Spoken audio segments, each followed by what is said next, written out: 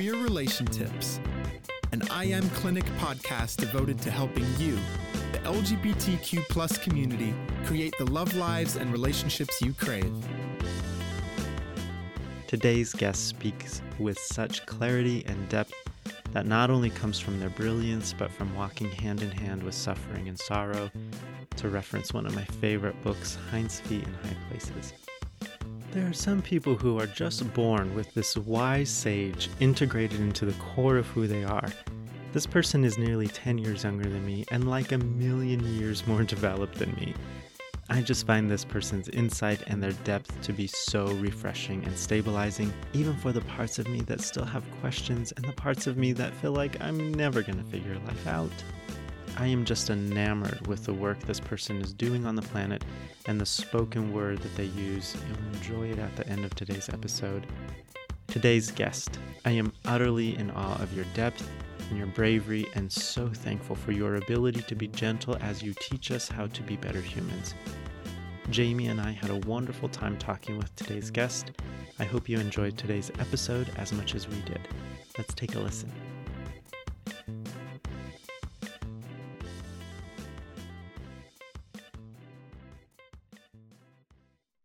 Well, we kind of wanted to, I think as a Latinx person, gender nonconforming, sometimes gender non-binary, depending on the day, like just really interested to hear from other people of color from the queer community and kind of like what their experience has been. Because I feel like we walk a very particular path, and of course Jamie has their own way of introing themselves and talking about gender. But I think there's so many ways, like being a Latinx therapist with a master's degree is just, there's so many ways that I feel so odd in the world. And ways that because of that I feel beautiful and special. And so I just kind of wanted to spend time with you and just kind of see what it's like for you and your journey and kind of the ways you find your identities integrating. So, yeah. Okay. Well, as a Black, trans, non-binary person, my gender journey actually took me quite a long time, longer than it took me to like process my sexuality.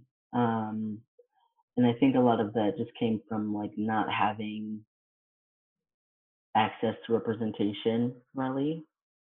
I didn't grow up with cable, and like I don't remember what channel the L Word was on, but it wasn't on whatever we had, like there wasn't really a lot of like queer representation in television when I was a kid.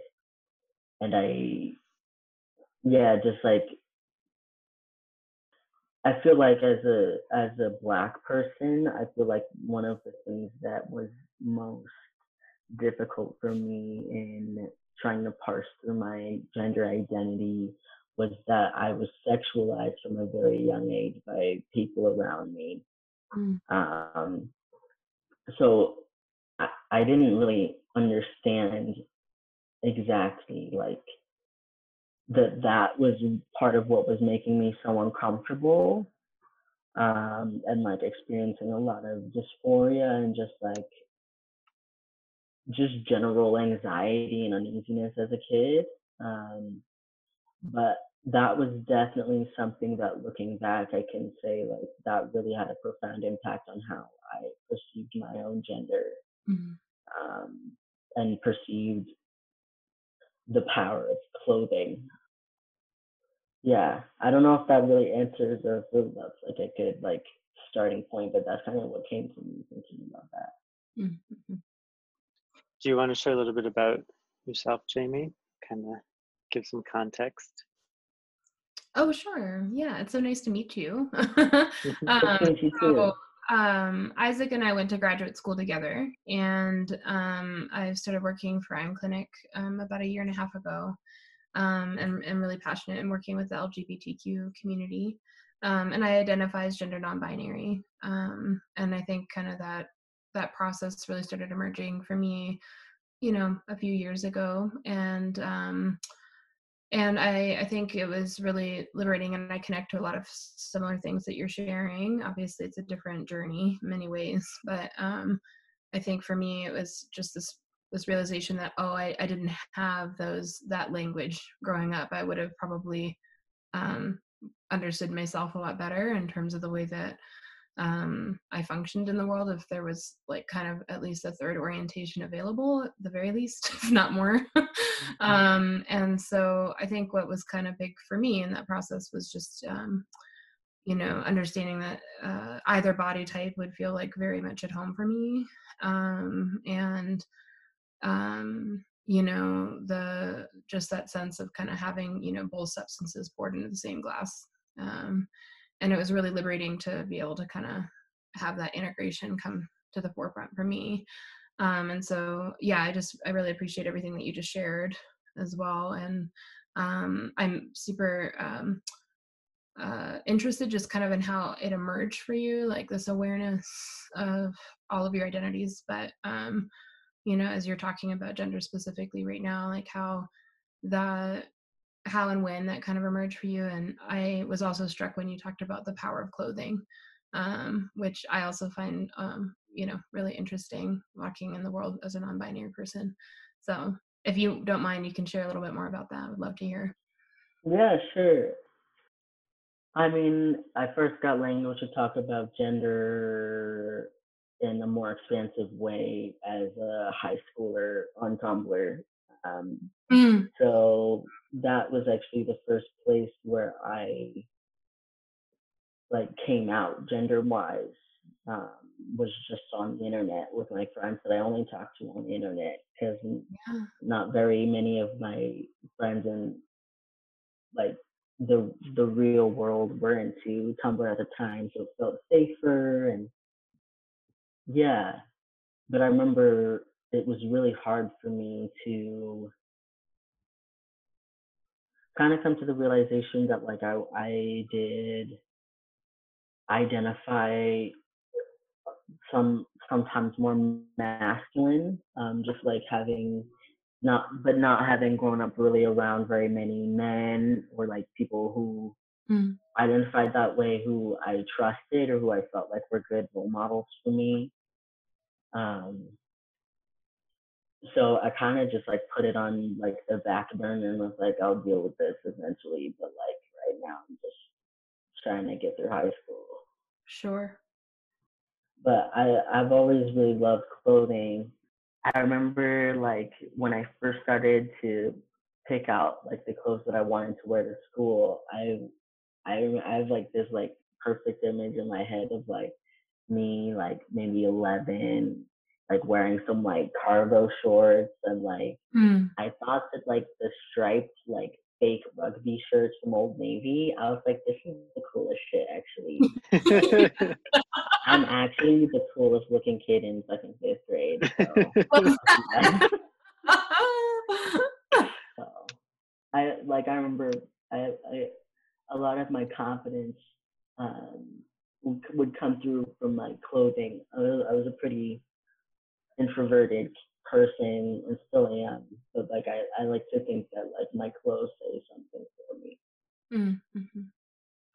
I love fashion. I love studying it. I if you show me a piece of clothing, I could probably guess which designer made it. I love it.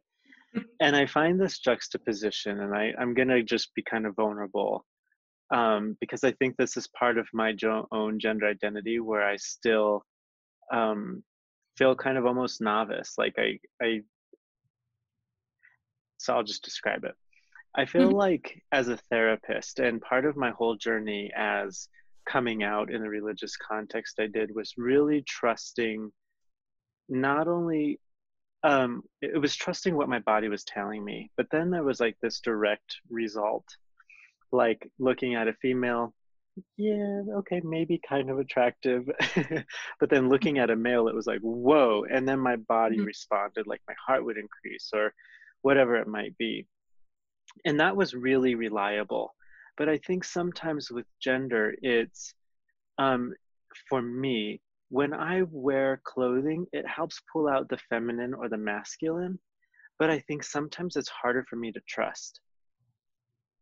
It's harder for me to trust the internal experience because it's not so actualized.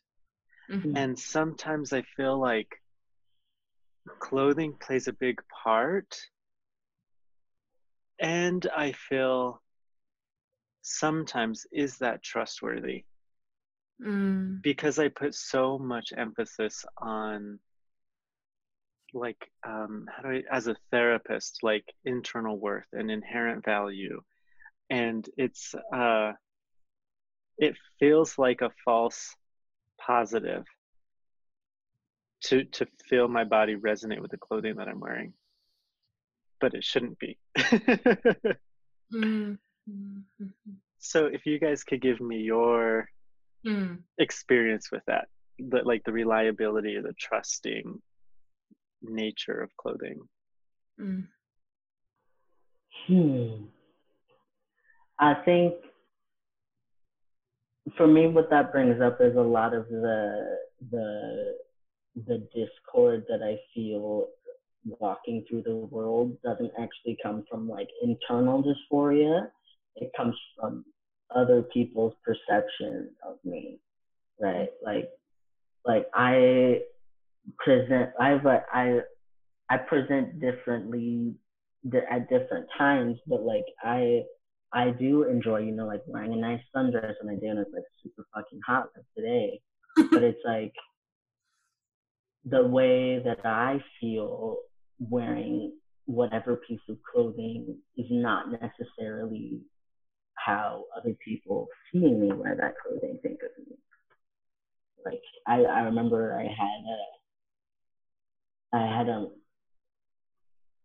a moment in a class a while back where I realized that my classmates were not using he and they for me. They were using only they. And if I was ever presenting in a more like feminine way, then it was just like my pronouns didn't exist at all. Mm. And it's like that weird invisibilizing that happens because of other people's perception, you know? Like it's like my internal identity is stable, even though my outward presentation is like flexible, fluid, whatever. But like I feel like what's been a struggle for me is like realizing just how like ingrained that is, even in communities that, you know, want to be more affirming or be more supportive. Mm-hmm. Yeah, so well said. Thank you. I always find anytime talking about you know, these kinds of things with other people, it's just healing in its own way. Just, you know, I think this is like one of the things I've actually had a lot of process and struggle with. It was interesting when I first started coming out, because a lot of times people, the first question that they would ask me was actually more like, so are you going to start to dress more masculine? And like, not really. I mean, I kind of dress a little bit more in between anyway. But for me, like, it was a fascinating concept, and in some ways I resonate, and maybe this is how I interpreted what you were saying, Zeb, was that there was still a binary, right? It was kind of like I'm coming out as trans non-binary, meaning like I'm pretty like comfy in like a transitional middle that like kind of, you know, takes different forms depending on you know, where I'm at on a regular basis. But I think the expectation was somehow that I would cross over, right, to another side, or show some or somehow present differently. And I think it was just sort of an interesting concept of people, you know, really wanting there to be some kind of cue, right, that helps them to know or have a recognizing, you know, factor around my differing identity.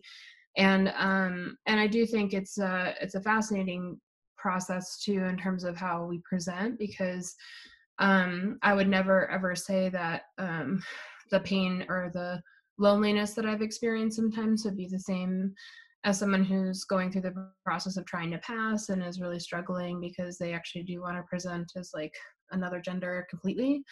But I think the pain and the loneliness does come in some ways from the invisibility, because there's not really a way to present as both at the same time, or at least I haven't found a way to do that. And it's led to a lot of really interesting internal processes. And I really agree with that, with what both of you said around the internal is stable, right? But then there's kind of this externalizing factor that feels a little less stable.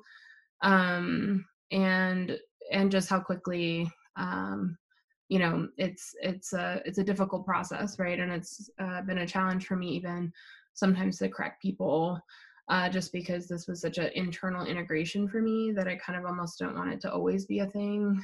But people mess up a lot on my pronouns. And it's just been a fascinating process of feeling so much more aware and connected to my internal self, but feeling a little bit of a disconnect with the external world in a way that I hadn't really connected with before. So and I have a lot of beef about all of that too, just because I also realize the privilege of being in a female body, that when I dress in a way that would be culturally masculine in our society, like there's no like kind of like pathologizing of that, right? But if my husband, for example, were to like show up to work wearing a skirt or something, people would raise an eyebrow and wonder about that. And it's like, why? Why does that have to be the indication? And he doesn't identify as non-binary, right? But why isn't he allowed to do that? So anyway, I feel like I'm going on too long, but this is obviously like something that I find very interesting and struggle with. And even things like, how I wear my hair and what am I wearing today? And does that actually feel like it represents my internal world very well? And it's an interesting process when it's both. So I think part of it for me is the idea that clothing can come across as contributing to vanity. And then saying, if this piece of clothing that I wear can categorize me as vain, then is it also unreliable to trust it as an expression of my gender?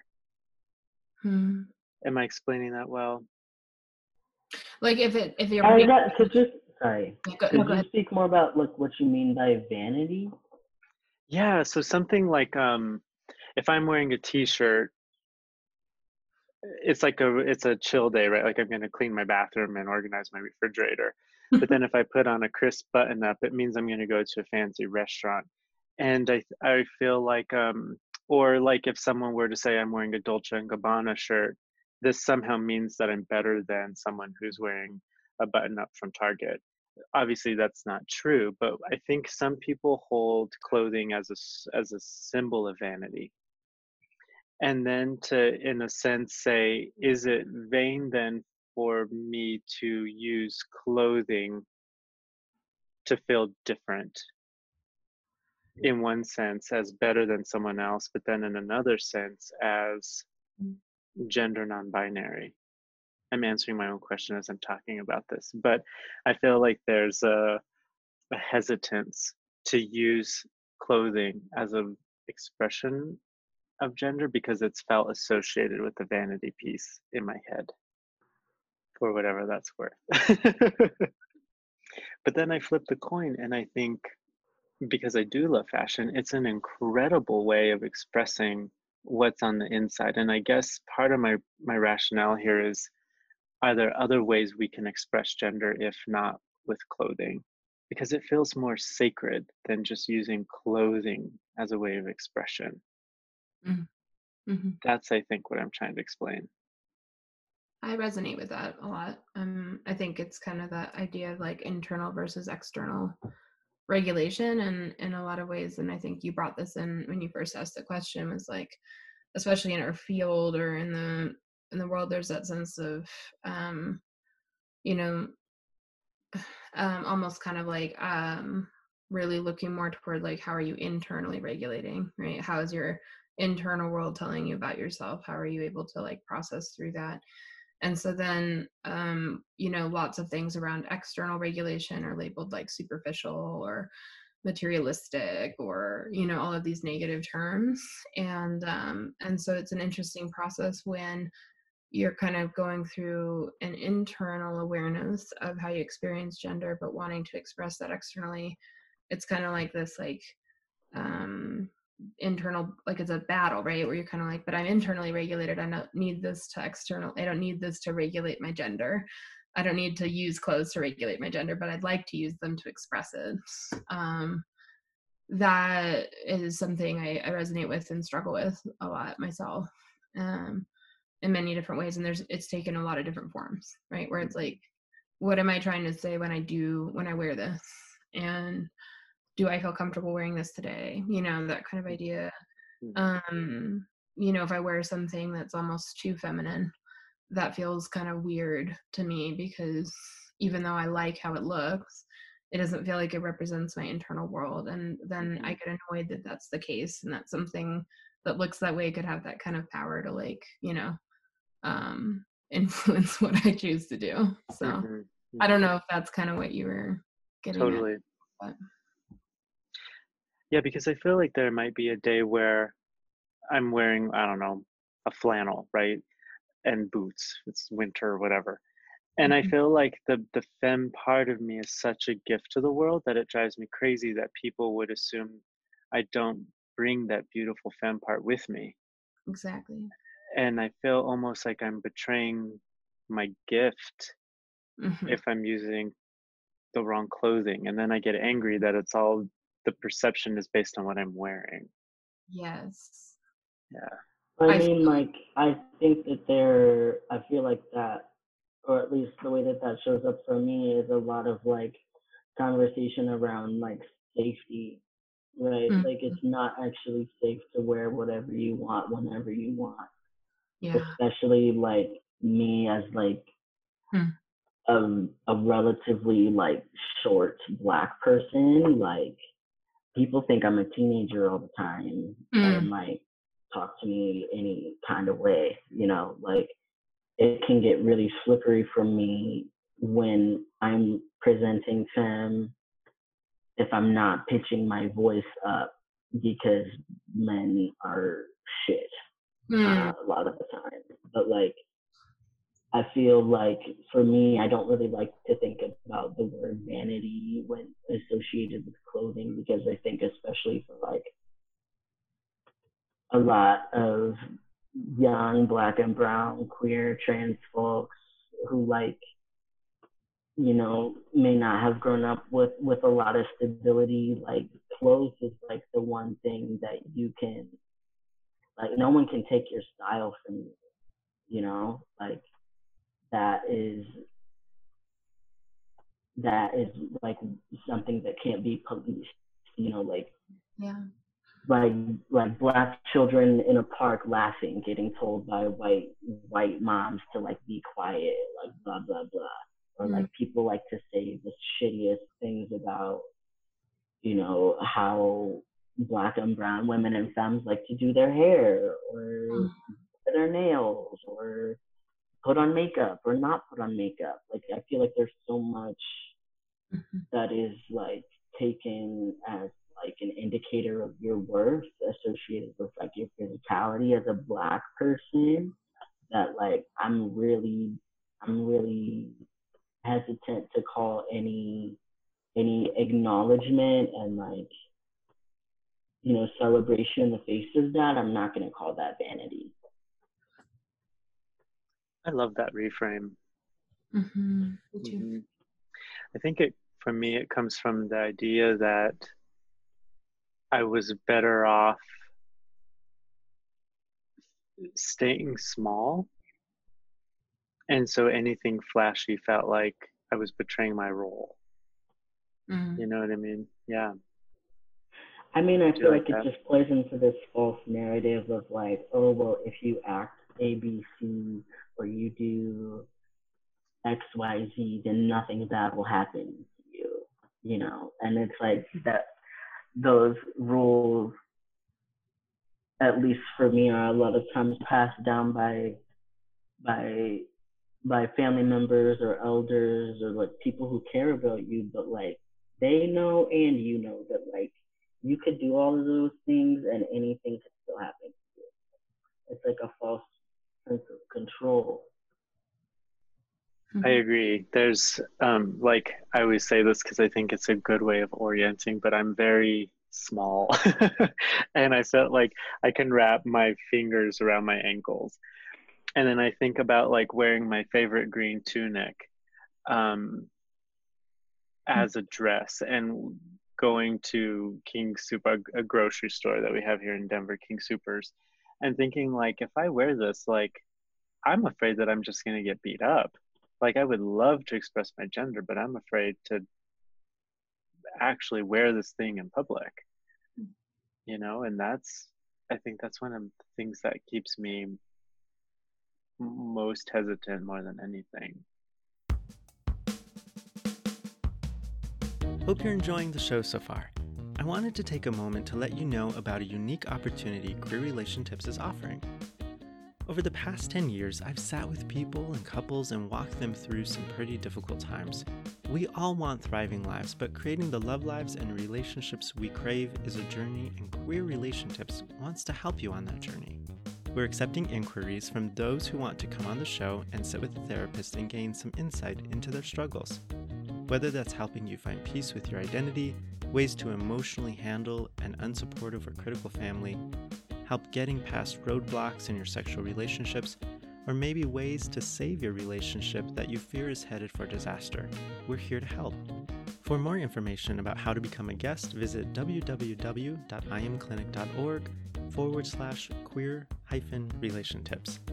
That's iamclinic.org/queer-relation-tips. Thanks for listening. Now let's get back to the show. I'm kind of curious from both to kind of hear from both of you. How has how have your different orientations, you know, and maybe it's just focusing right now on your gender orientation or whichever way it is that you want to go. How has that impacted the relationships in your life, and also, you know, when you're forming new relationships, friends, you know, if there's romantic partners, like any of that kind of stuff? How's that? Yeah, I think for me, it's I always say it this way because I think it gives a lot more context, but I always say in my sexual orientation, I identify as bisexual, but culturally, I identify as gay. Because I think that delineates for me this idea that I doubt it, but I could have been partnered with a woman, but I would not have wanted to live in the heterosexual culture, if that makes sense, because I feel like then I would stereotypically be more inclined to be forced to talk with men who want to talk about sports at a family get together, you know, or whatever. But to be partnered with a man then means I get to still feel at home in my gay culture. So I think that really predicts the way that I create friends and the type of friends that I choose to surround myself with, because I'm more comfortable in that gay culture. Yeah, I think that's maybe one way that I see it happening for me. Makes sense. Yeah, thanks for sharing that, Isaac.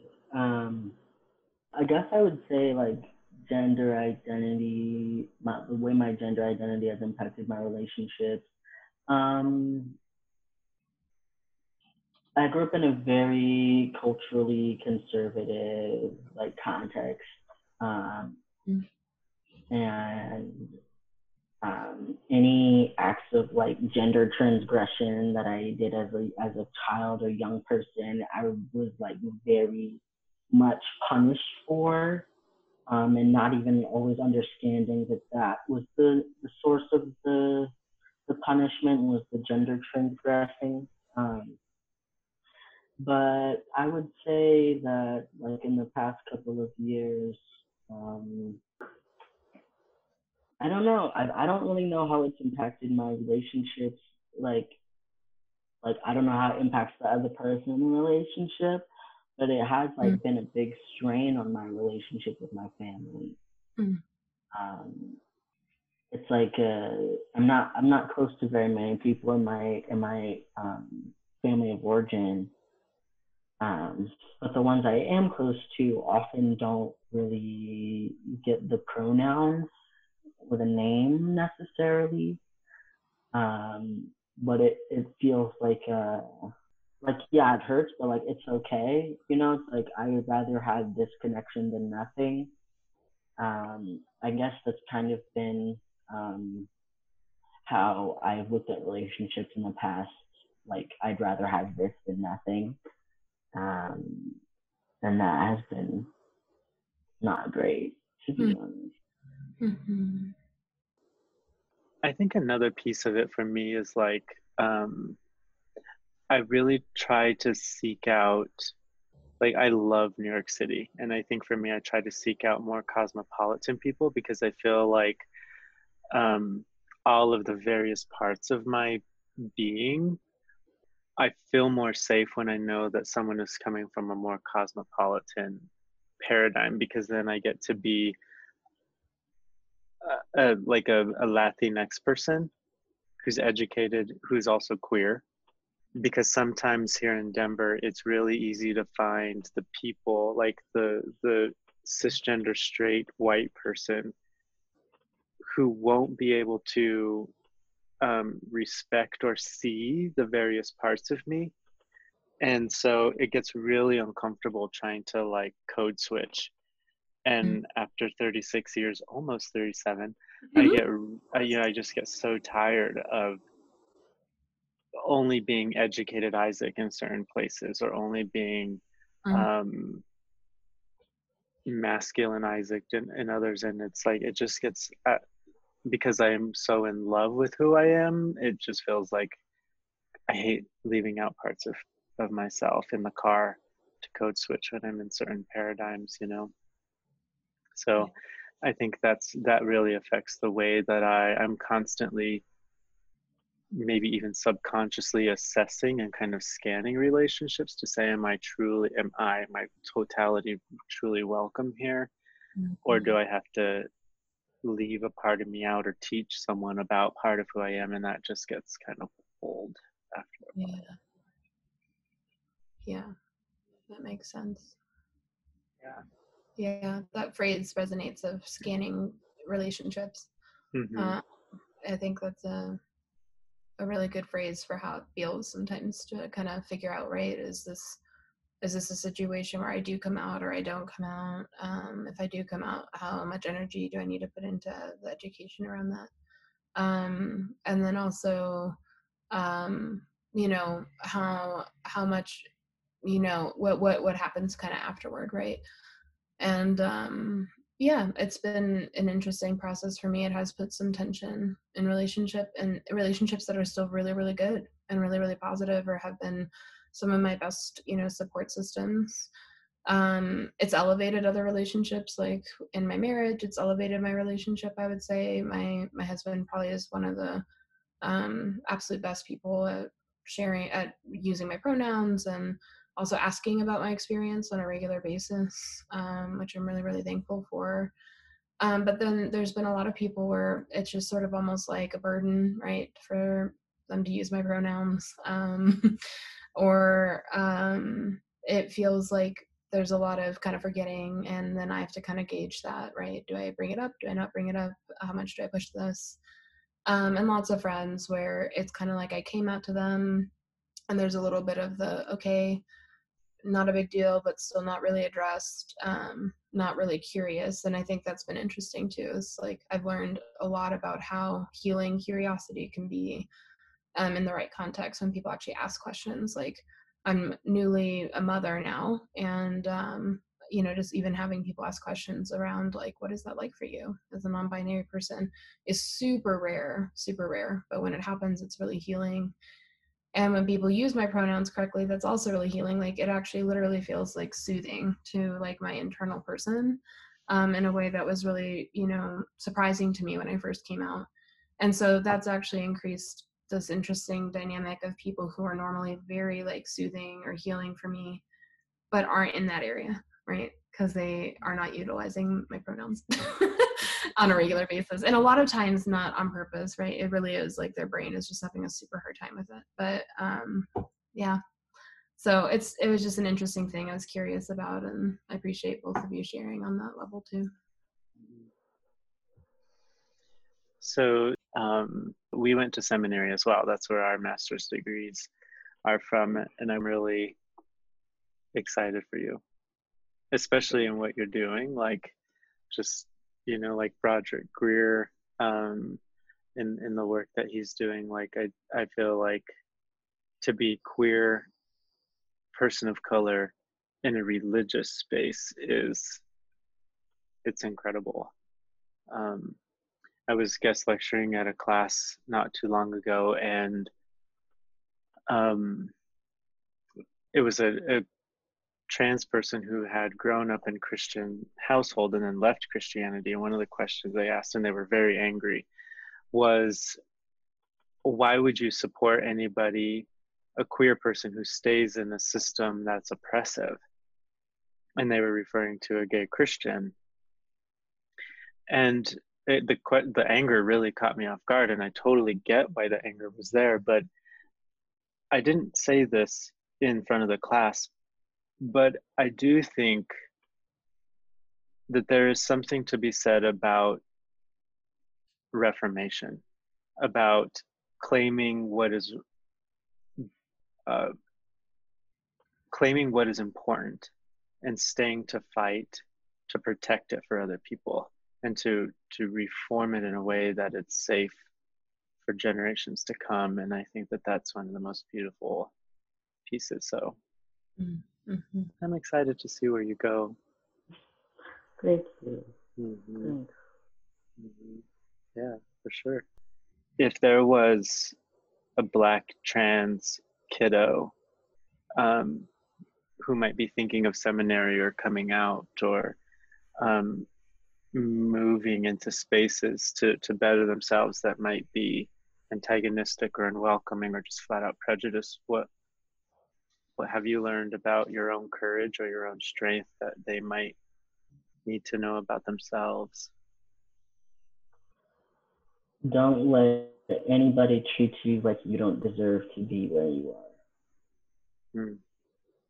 And you deserve to take up space.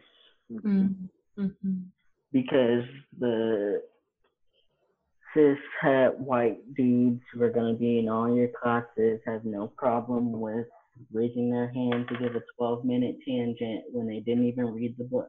So that means that you are so much more important than some stupid fucking grade. Just keep it pushing. Yep. And high school is not the end of the world. Actually, it's actually not. The rest of life is not like high school. Yep. Sounds like that advice is in some ways still kind of resonating in you, like kind of using that, like, come on, you could do it. Yeah. One more step. And I would also say, like, don't trust anybody who says they have it all figured out. Because nobody does. Nobody knows what the fuck they're doing. Not a single fucking person knows what they're doing. That is some good advice, actually. I mean, all of it, but that is like right at the core. Like, don't be fooled. Don't be fooled. No program is gonna fix your life. Right. It's a very compassionate equalizer. Yeah. Nobody really knows. I love what you're saying here, because I feel like in my uneducated background, right? Like uneducated. My mom was illiterate till she was 21, and my dad dropped out of high school and then later got his GED through the GI Bill as a Marine. And so my parents are incredibly brilliant people without the formal academic training. And so we, in my family, I grew up in many ways learning how to love and loving so well. And then entering academia and then becoming a business owner and feeling so incredibly inadequate. And then to say, but what I know of my collectivistic Latinx family and how we know how to love deserves to be, it's a lesson for the world. And I love this idea of like, take up space, you know, like I deserve to be here. And maybe the lessons that I bring from my culture are maybe what I'm here to disseminate in a sense. And to really have learned to feel confident in that message, in being a business owner who is bringing a different dynamic, a therapist who's teaching a different skill set from my culture, I think is it's been liberating, because we live in an individualistic society. And to bring that collectivistic approach to relationships, I feel like would change the world. And I guess I kind of find myself wondering, what is it to you, Phil, that needs more space, or you're proud that it has taken up so much space? I mean, honestly, I think the thing that I bring to conversations and to spaces is we cannot, as a people, continue to refuse to acknowledge our trauma. And we can't keep refusing to process it either, or name it.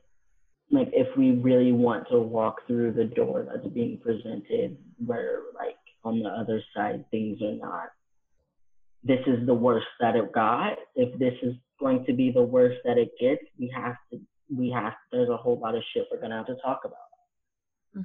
A lot of shit we have to talk about. And I think that what I bring is that you can have a very complex relationship to your trauma, and it doesn't mean that you survived wrong or that you somehow deserve whatever happened. And you're also not the only one.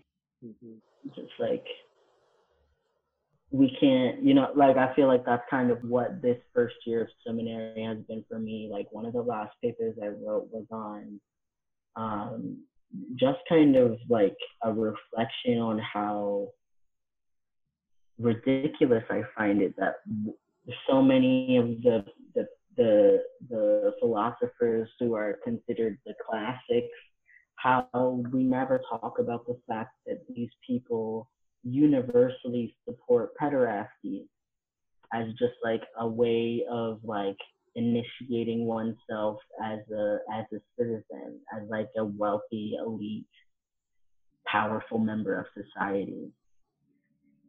Like we invisibilize trauma, not just in our own lives, but in the lives of the people that we say we look up to.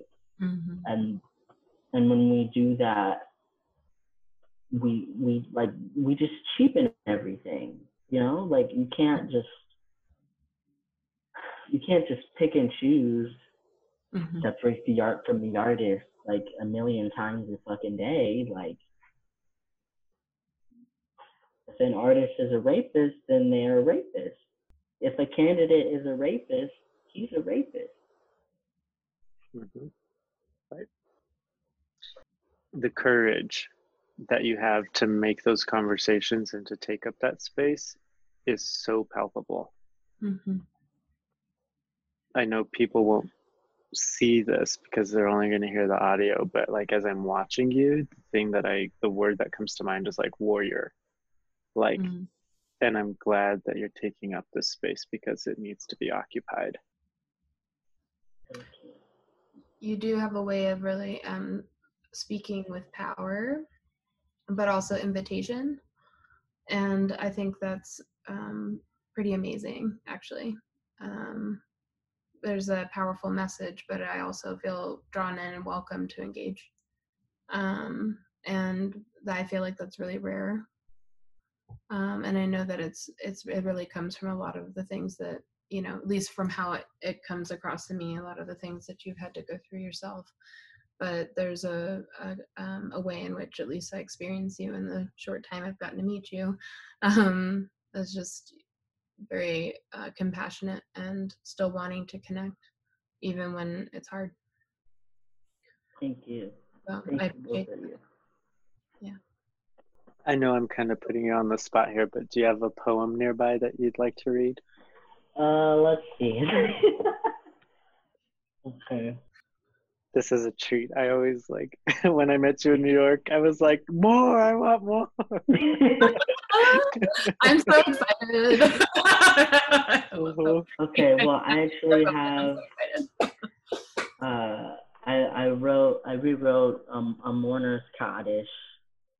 I'm Jewish, and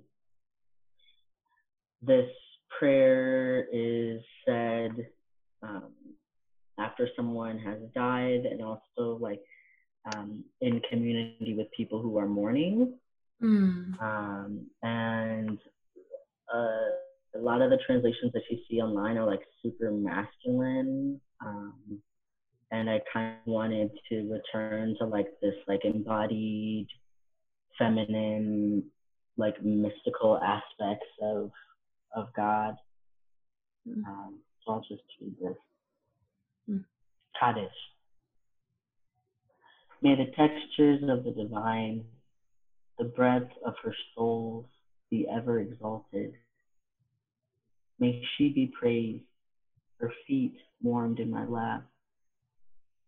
May the world she created, where we feed each other, where we sleep in the grass without worrying, where medicine flowers coax healing, true as honey, ripen. May the scent of its skin elicit desperation. May I never cease longing for the shadow in the hollow of her throat, somehow strongest as the fragrant taste of her salt. Her minerals, her metals, and all other matter pass my lips to smolder on the velvet of my tongue. Anticipated, awaited, edified, adored, adorned, precious Holy One. Behind the beyond, there is another. Beneath what is said, there is a cellar. Between all you, may sound sleep never be a stranger. Weaver, spinner, needle guard, patch the scorched flesh of my palms. You are the sweet smoke clinging to my robes.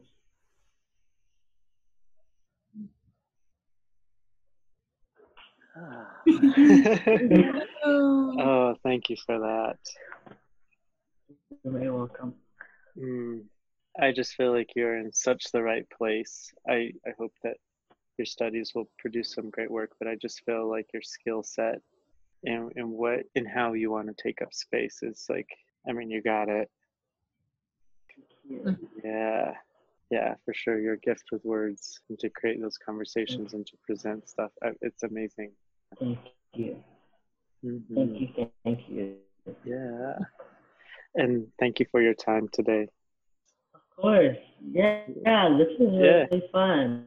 Thanks for inviting me.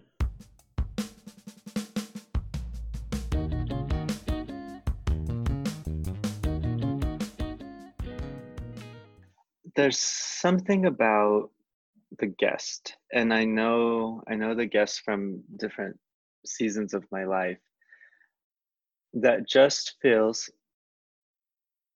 so powerful. There's a depth and a brilliance that just kind of flows out and just lands, and it kind of silently changes your world.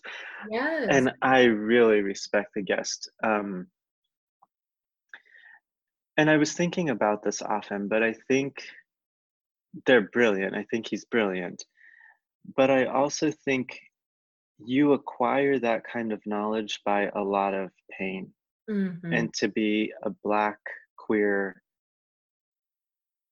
trans person, you're going to know a lot about how the world functions and how Mm-hmm. good it can be, but also how painful it can be. Yes. And sometimes pain is an amazing teacher, but also then to give credit to the pain that just forged such brilliance and depth and insight and beauty. Yes. um, I'm a therapist, and by no means am I the Maharaja or the wise sage of the world, but our guest always teaches me something, always. Mm-hmm. And they're more than 10 years younger than me, and I just love being with him. Yeah, I agree. I had such a similar experience, and it's kind of interesting. It's the first time I met our guest, but I can validate and say that that concept, right, of invitational power, of power that comes from a very deep place that invites people to engage and to think and to examine in a way that could be, very transformational, right? It's non-shaming, which I think is really important, and especially nowadays. I think there's a way to influence and invite people into introspection, into change, without shaming. And our guest, I feel like, really embodies that, which I just really appreciated and admired and really enjoyed witnessing and just dialoguing. And you're right. I think that there's a way in which our guest has had to really fight, in the world to stay as anchored as they are. And through that really does provide a sense of, oh, okay, here I am. I'm like in this moment now, right? I feel more anchored in the conversation. I feel more anchored by their presence. And it's just going to be, I guess, really neat to see how that continues to unfold as they continue to take up space and step into the world more and more, especially after, their training. I mean, they're already doing it, but it's going to be a force to be reckoned with in the most beautiful way. Mm-hmm. Yeah, I really resonate with that shame piece that you mentioned, like really calling out shame without shaming. Mm-hmm. And he even did it for me. Yeah. I was thinking about this, and I brought up this, this insecurity of mine around clothing and the vanity of it. And just very gently, he said, I don't want to shame the clothing of any person. I'm not quoting him directly, but it was kind of like, oh yeah, Isaac, that's shame. I was like, oh yeah, thank you. You're right. That is coming from a shame-based part of me. Right. And it's been a lesson that I've learned before, but I had to be reminded one more time to say how I choose to express myself isn't vain, it's authenticity. That's right. And I shouldn't feel sorry for needing to be authentic. And it was just so sweet the way he delivered it, and just kind of called me out without calling me out.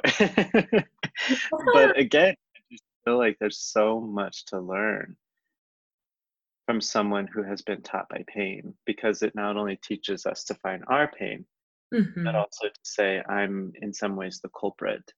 I might be creating pain.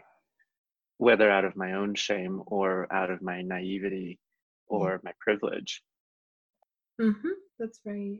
And I think kind of even that piece that you shared, even in the episode, I felt the same way. And I think it's an interesting thing when we do speak with a sense of,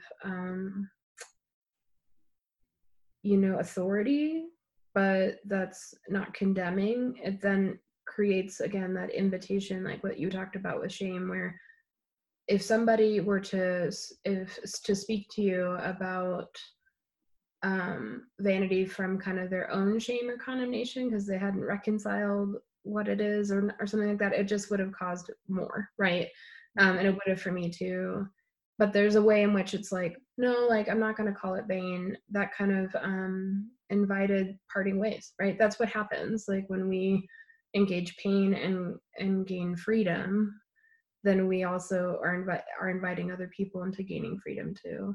And it's a fine line. It's an interesting thing, right? Because something that I've always thought about, and I did this a lot more when I was in my clinical training, was the concept of iron sharpening iron, right? And as a therapist, it's a fascinating process when you're going through training because you're trying to figure out, how do I help people, but also how do I form a bond and an alliance so that way they know they can trust me? And how do I do that in a way that's authentic?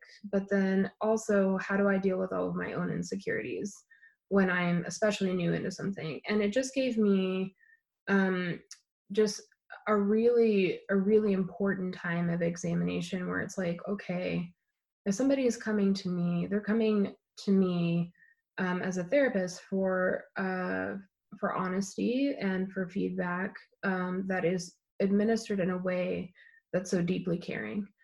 But if I'm not going to be iron, there's no sharpening that'll happen. Like if I basically kind of fall away and I don't say anything that's contrary to what the belief system might be, or if I don't point certain things out, right, in a very kind and gentle way, then change won't occur, right?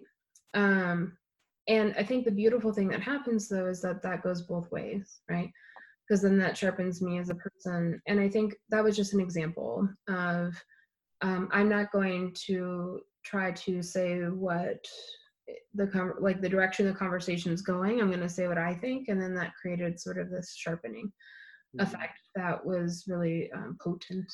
And I think it's just a really cool way to model, right, how we can be in the world with one another, because we can really help one another a lot by kind of sharpening those edges, but we can do it in a way that's gentle, so that it actually invites that parting with things that we don't need to hold on to. I love this. Like, you're giving me goosies, as J-Lo would say. Like things are happening over here. But yeah, part of me, the way that I've never thought of it this way until you said this, but iron sharpens iron, and we have to show up as iron. And that takes me to kind of one of the things I love to say is that vulnerability breeds vulnerability. Exactly. And if I'm going to show up as iron, sometimes that means I'm going to do the sharpening, but it also means I might be the one being sharpened, and that requires vulnerability. To say, hey, I'm still struggling here. I don't quite understand my gender identity. Can you teach me a little bit more? Even if you're the guest on the podcast and I'm the therapist, like I still need other humans, and there's nothing more enlightened about me in every facet of life, you know? And so I love that. Thank you for that. Like, that's really, I'm going to carry that for a long time. Thank you. Yeah, and I really appreciate that piece, right, of really kind of an insight into the fact that, as therapists, we're human too, and it creates this ripple effect, right, of in order for us to invite vulnerability, we've had to be vulnerable ourselves. And in order for there to be this ability to compassionately connect or compassionately confront, we have to have been confronted, I think.